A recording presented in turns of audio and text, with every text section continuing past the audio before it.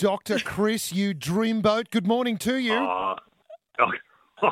Good morning. How are you? I'm well. I'm still getting over your jaw battle off last night. It was just sexy doctor versus sexy doctor, chiseled jaw versus chiseled jaw. Your jaw must be pretty sore right now to come up against another jaw like that. Look, I was clenching it for at least 10 minutes. Now, who would have thought the Deputy Chief Medical Officer of the country would present such a jaw battle for me on a Wednesday night? Hey, you know what though? I'm a massive fan of yours, but he convinced me when he said, everyone's saying, look, we got to go into full lockdown. Do you know what full lockdown looks like? And do you want to do that for 16 weeks? He made a pretty convincing argument. Look, he wasn't too bad. I think that whole department has copped a fair bit of criticism for having rules that aren't exactly clear and people leaving it up to their own interpretation, basically. But look, I thought he spoke very well, and so I'm sure we'll see him rolled out more, which once again creates more issues for the jaw off. So I'm nervously anticipating his next performance. The other thing too is we read that you stabbed yourself in the eye. I was hoping to see an eye patch last night on the panel, which just would have sent my heart into overdrive. No eye patch. It would have made me look like a character out of.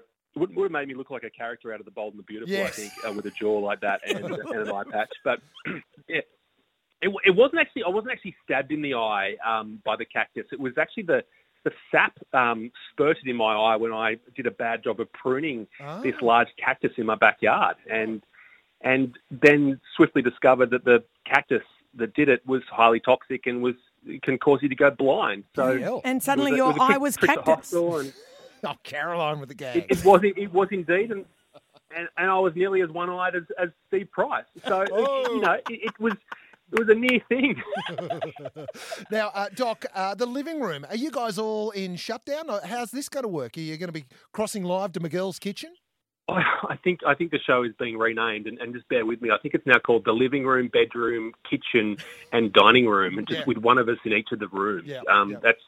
It's a bit of a mouthful, but everyone will get used to it, I'm sure. Okay, all right. We are actually shooting, though. We are actually shooting in very small groups at a safe distance. So you'll see it sooner rather than later.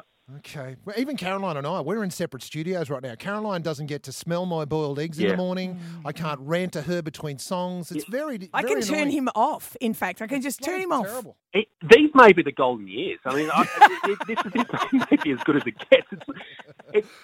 Well, look, it's like you're finding with people and pets in the home office. Like, the pets are loving it, but everyone else is away from the office. People are a bit more productive. It's quite an extraordinary time. It is indeed. Dr. Chris, we're going to leave it there, mate. Thank you so much for a quick chat. We really appreciate it. And, of course, you're doing wonderful work with the koalas. Keep that up. That is so important. Oh, no worries. Yeah, look, they need it. So thank you so much, guys, and keep safe.